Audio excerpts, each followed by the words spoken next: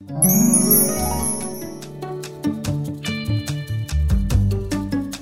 everyone, I am Basirat Razaq-Shuaib, a board-certified cognitive specialist and the founder of the Winford Center for Children and Women. I hope that so far you have enjoyed the Akada Children's Book Festival. In this session, I will be talking to you about the $1 Million Baby, recognizing and nurturing talented children. Before I start, I want you to take a good look at this.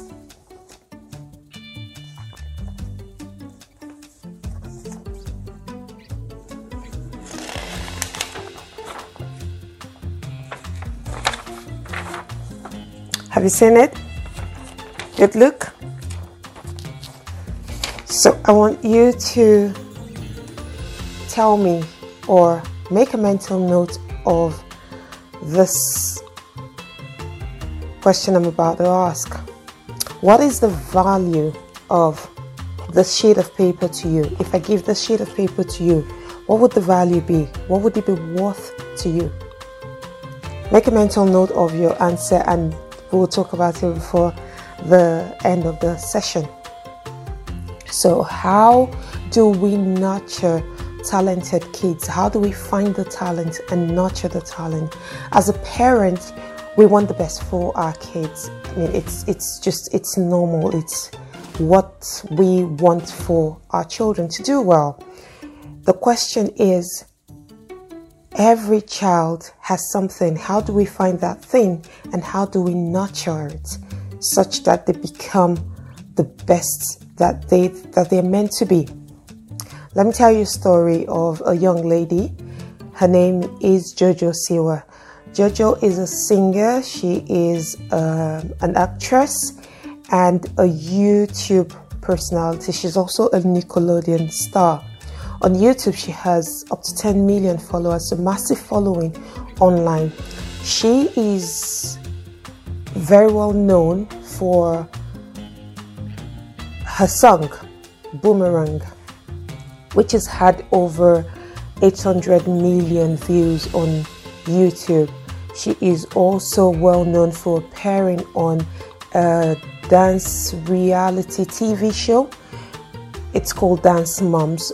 She appeared on 2 episodes of Dance Moms, and that was where you know she got her. That was when she came into limelight, and she's also very famous for always wearing, you know, very colorful bows on her head. And Jojo's 17 now, but when she was 2, her mom is a dance instructor.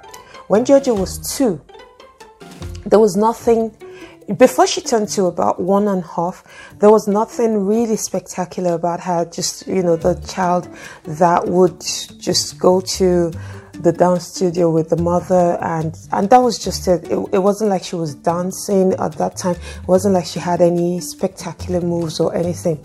By the time she turned 2, she started showing interest in dance and music. So when her dad would go and pick her from the dance studio, she wouldn't want to leave, and her mom started taking notice of that. After she turned 2, there was just, you know, a day that she eventually showed her first move, and her mom was like, "Oh wow, that's good. At least we're getting something out of this whole dance studio thing."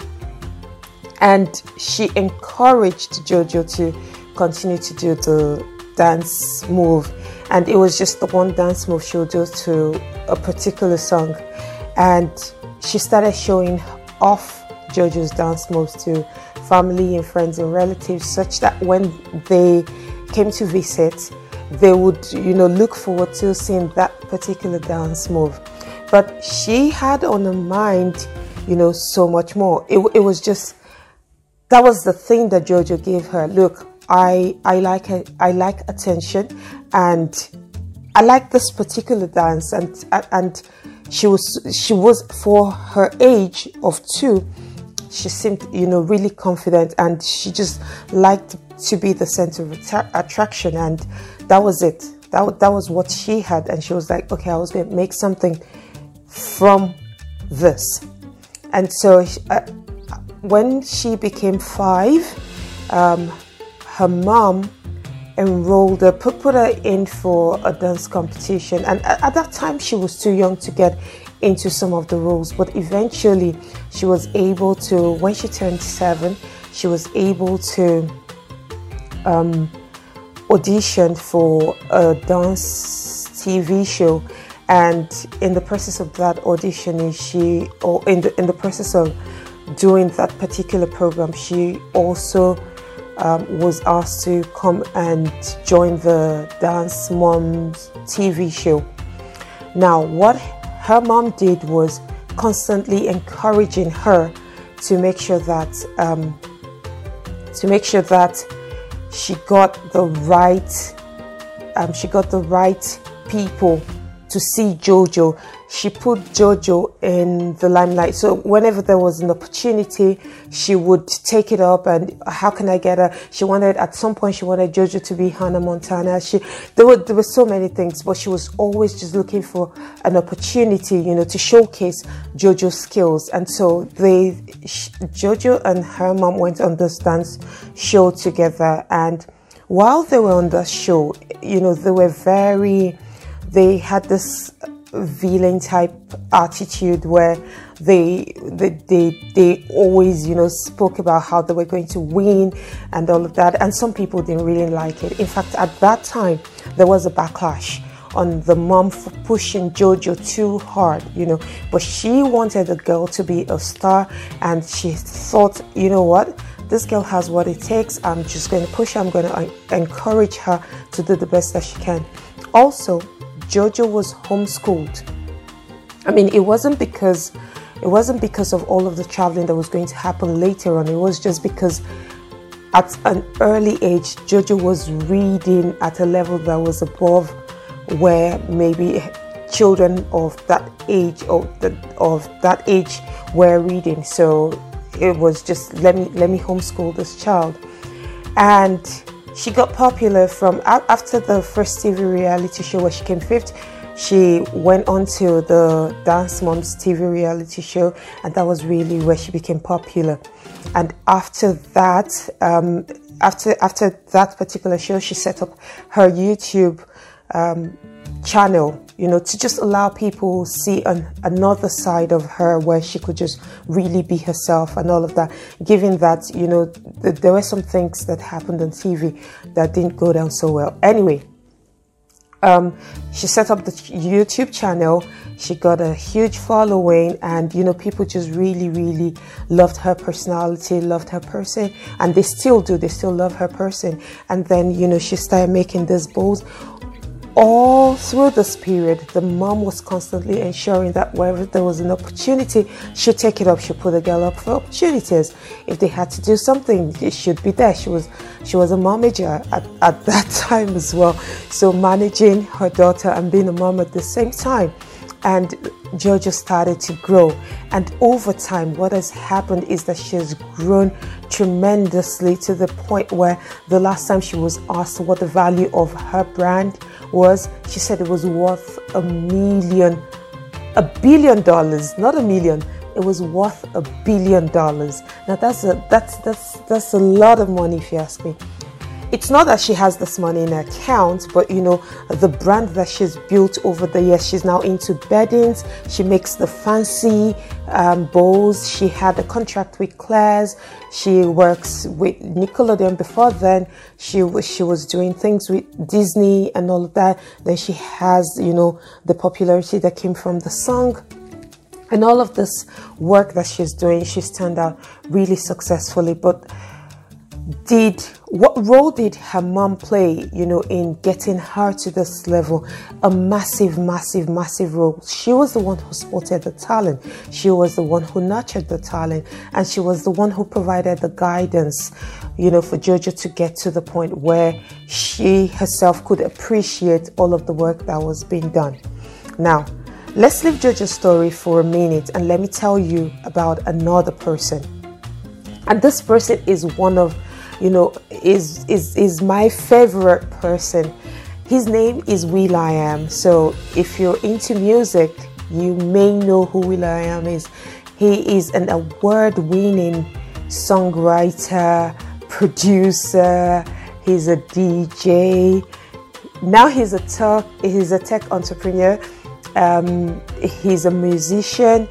He's so many things. He used to be part of Black Eyed Peas. That was his musical group that he formed when he was in high school. So, will.i.am's story. will.i.am's mom was a single mom. She has 4 biological children, and she has 3 biological children, and she adopted 4 more, so making a total of 7. Will grew up in a poor neighborhood, east side of LA, really poor neighborhood where the crime rate was quite high, and it was not the best place for any child to grow up. But one of the things that Will's mom did was to ensure that they were safe at all times. However, something happened very early on. Will's mom noticed that he was a bit different, from all the children, and she kept encouraging him, kept telling him, like, I want you to maintain your uniqueness. I want you to just, if you're different, you're different. Just don't be like everyone else around you. Just be your unique self. When he turned 7, the mom didn't enroll him in schools within his neighborhood. She started enrolling him in schools that were in other neighborhoods, like neighborhoods that were nothing even close to theirs, right?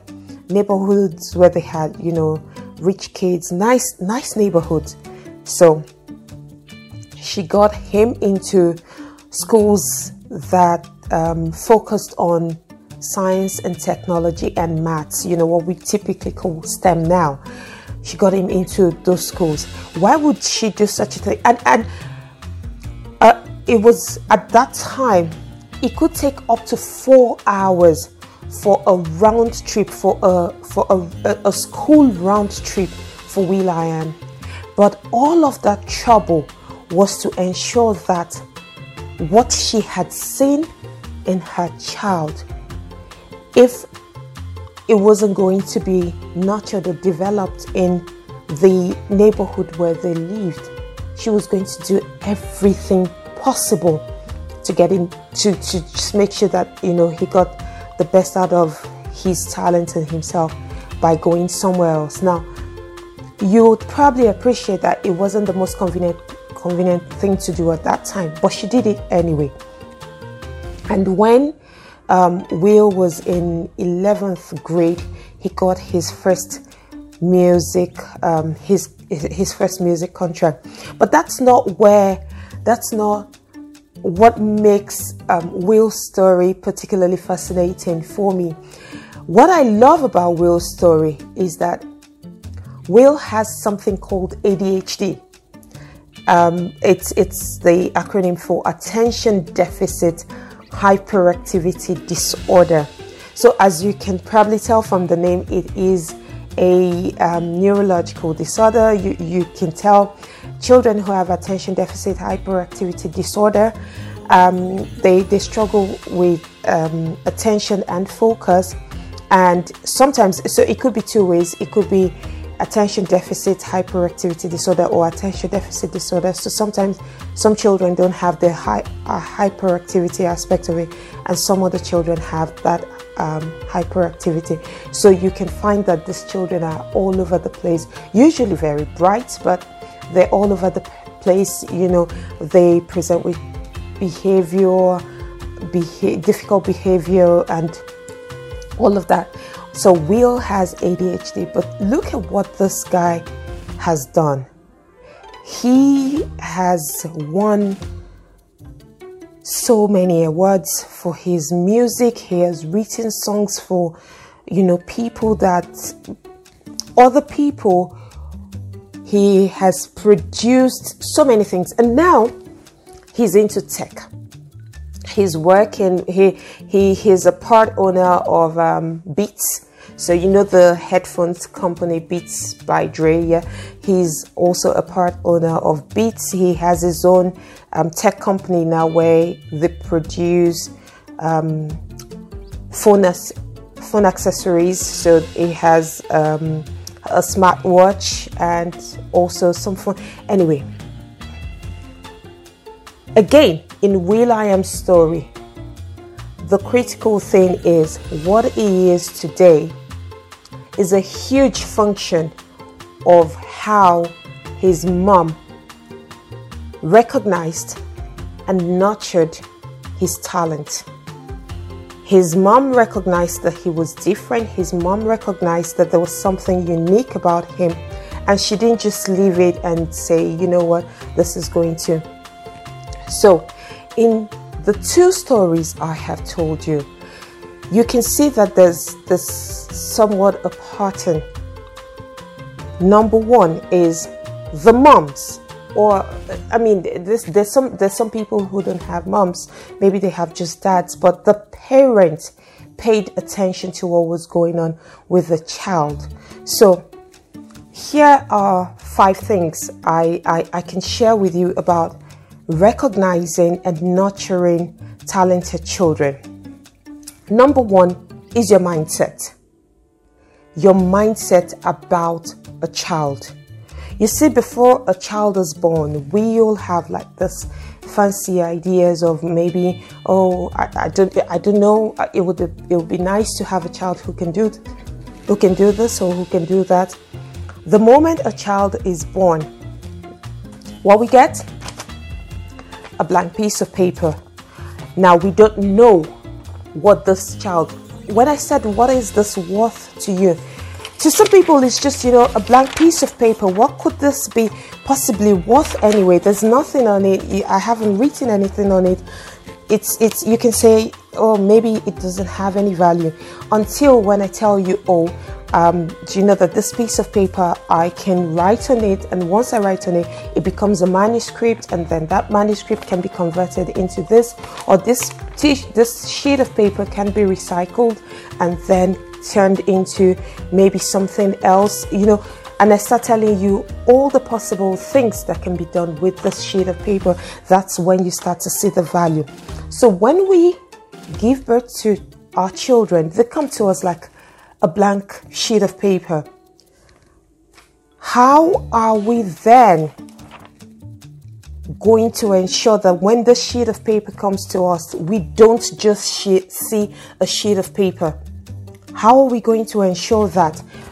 By maintaining a very positive mindset.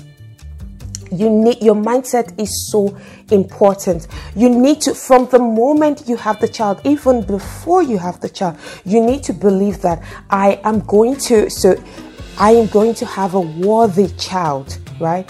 I'm going to believe in my child. My child is a special child. And this is not to say, special in terms of special needs or anything. I am going to have a child. My child is going to be special. And I believe that. So I already have a positive mindset even before the sheet of paper is given to me, such that when I get this sheet of paper, I don't just see a sheet of paper. I see something that can become many things.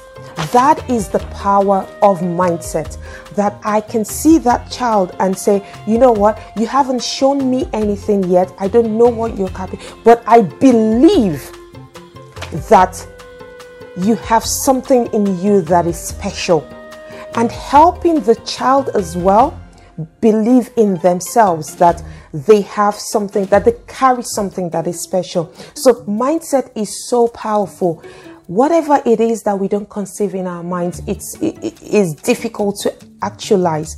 If I go around, when I'm given a piece of paper and all I see is just a piece of paper, a piece of paper, a piece of paper, I would not be encouraged to want to think of all the things that I can do with this piece of paper, or that this piece of paper can be converted into, because all I see is, but if this is given to me, this gift is given to me, and I'm like, oh wow, this piece of paper, I know that you will turn out to be something beautiful. I know that you will turn out to be something amazing. I may not know it yet, but I know that there's something special about you. There's already a change in the mindset. So mindset plays a critical role.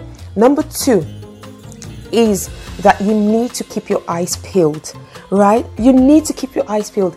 If you are not observant, you will miss out on the, critical things that you should pick up from the kids. And the kids will give you a cue. So in Georgia's case, it was the dance when she turned 2, and her mom said that was all I had, and that was what I ran with. It was just that one move. So it wasn't that she had it premeditated that the girl was going to be a dancer or anything. It was just the girl gave me a dance move, and she's shown me that she has interest in the dance studio, and that was it. With those 2 things, she started work. So you need to keep your eyes peeled. You need to be observant and allow the children to show you what it is that they like, what it is that they enjoy. And at this point, I'll quickly share a story about my younger son. I have 2 sons. My older son's 8, my younger son's 5. Now, by the time my younger son turned, just before he turned 3, he started showing interest in clocks and numbers. And for me, it was just, okay, what is this one is going to pass? But it didn't pass. In fact, it did everything else but pass.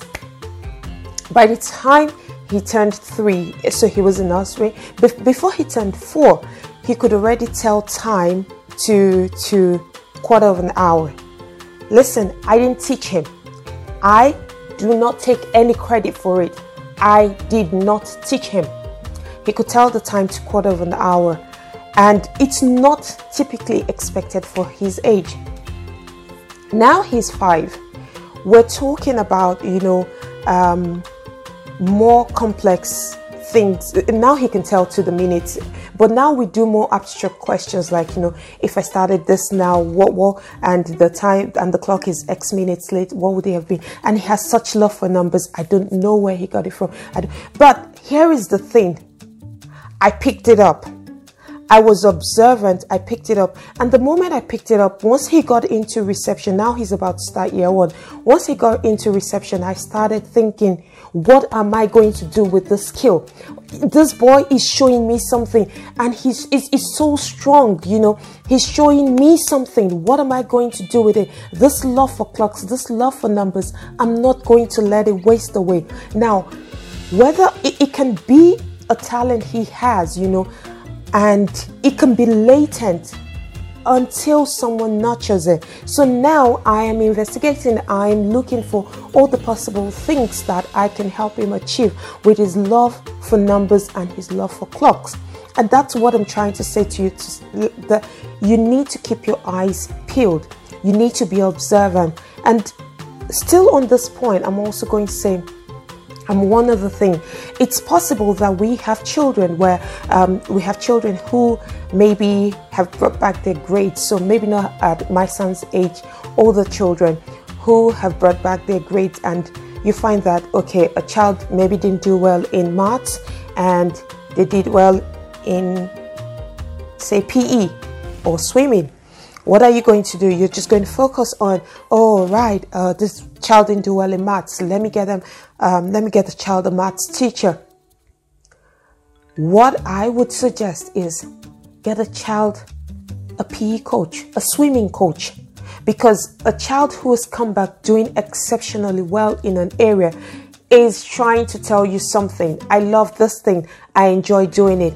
And perhaps I might be able to make something out of it. Get the child a coach. What's the worst that can happen? You'll be wrong, right? Okay, oh yeah, you followed it, and nothing came out of it. It's better that way than you never followed it, and it just something that could have been, something that could have blossomed, you have left, to just be idle.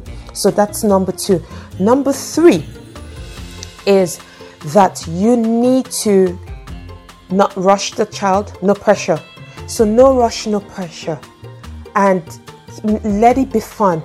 You see that there's this undue pressure that parents tend to mount on their children when they expect them to perform at a certain level. So you have to be this, you must do it at this level. If you're already doing well in piano, and you, if you recall from the story, Jojo's mom suffered a backlash at some point, like, why are you pushing this child so hard? It was, and she said, look, I want this girl to be a star. I want this girl to be a star. And that could have its downside, because what if it's too much for the child? What if maybe, yeah, the child loves dancing or singing or whatever, but the child doesn't want what you want for them? So no pressure. And also, it's possible that, you know, you've set such high expectations for the child and they're not meeting it just yet, despite the fact that they are talented. They're not meeting it just yet, and you just feel like, oh, why are you not meeting this? You will take the fun away from what it is that you're doing, and the child will get frustrated and even lose interest in pursuing or nurturing that thing, or doing that thing which you are trying to nurture. The next one is to encourage the child to develop grit. Now, here is the thing. Talent is useless if it doesn't work hard, right? Hard work will beat talent if talent doesn't work hard. So you can have someone who has talent and someone who doesn't have that same talent but is willing to work super hard, and put both of them together. The person who is willing to work super hard to achieve a particular thing would do better than the person who has the talent to do it, simply because that talent was not put to work. That talent didn't work hard. So encourage the child to develop grit. Look, persistence, consistency, and it will be tough. There will be disappointments, but we also need to help children develop their emotional resilience to all of these things, because this, you know, success comes with a lot of hard work, and we just need to help them develop that grit. And the last one is that you should take progress over perfection. Progress over perfection. Always, that is so important. It's not so much about, hey, you have to be 100%. If the child is a 90% and they're struggling to get 100, how about encouraging them to get to 91, maybe even 92? If you're so focused on them getting to 100 when they're at 90 and they're struggling, they can find it really frustrating and not want to do that thing anymore. So these are my 5 top tips for recognizing and nurturing talented children. I will be addressing a couple of questions, and the first one is it okay for a parent to desire a status of high achievement for their children and nudge that child in that direction, even though he or she is not regarded as uber talented? So typically, I mean, maybe you have a parent who just thinks, oh, I want my child to become a dancer simply because maybe dance runs in the family. You know, you have people like that who would say, oh, drumming runs in a family, or running or anything runs in our family, and I want my child to become this. While that in itself is not the dangerous thing, the dangerous thing here is projecting yourself on the child such that you're trying to achieve your unfulfilled dreams through your child. So you come from a family of dancers, everyone knows how to dance, it comes to you guys naturally, and you just didn't nurture that talent, and then here you are, you have a girl and you think, oh my goodness, this girl has my genes, she's also going to become a dancer, and then you start so any small thing, or the girl has just shown, you know, that they're interested in dancing, and then you start pushing the girl so hard, you know, not even giving them a chance to say, hey, I really want to do this, I enjoy doing this, you know, pushing them so hard. I think that is harmful and detrimental to the child, as well as, you know, to the whole process, to whatever it is that you're trying to do. So this whole concept of high achievement, I think we need to sort of regulate it. What is high achievement for one person doesn't necessarily have to be high achievement for the other person. The important thing is that you need to nurture the child in stages. Okay, understand that the child needs to grow, and at every stage of the process, you need to pay attention to what the child is saying back to you. What's his name? There's this famous actor whose son at some point, no, whose daughter at some point, the daughter is also a music. She is a singer. She's also a musician. At some point, they were going on tour, and she said, "I don't want to do this anymore." She was making a lot of money. She has a huge fan base, and she said, "No." This Jada Pinkett's daughter, and she said, "No, I don't want to do it anymore. I don't want to go for this show. I don't want to do this concert anymore. I'm just tired. I've had enough." And her dad was pushing, because her dad had thought, "Oh wow, this is going on. So this is going." Will Smith. I think it was Jada. No, not. I think Jaden Smith, the child who's a singer. The child said, "No, I don't want to do this anymore. I want to stop." And he was, you know, tempted to tell the child, "No, you cannot stop. Look at all the people who are waiting to see you. Look at all the people." And then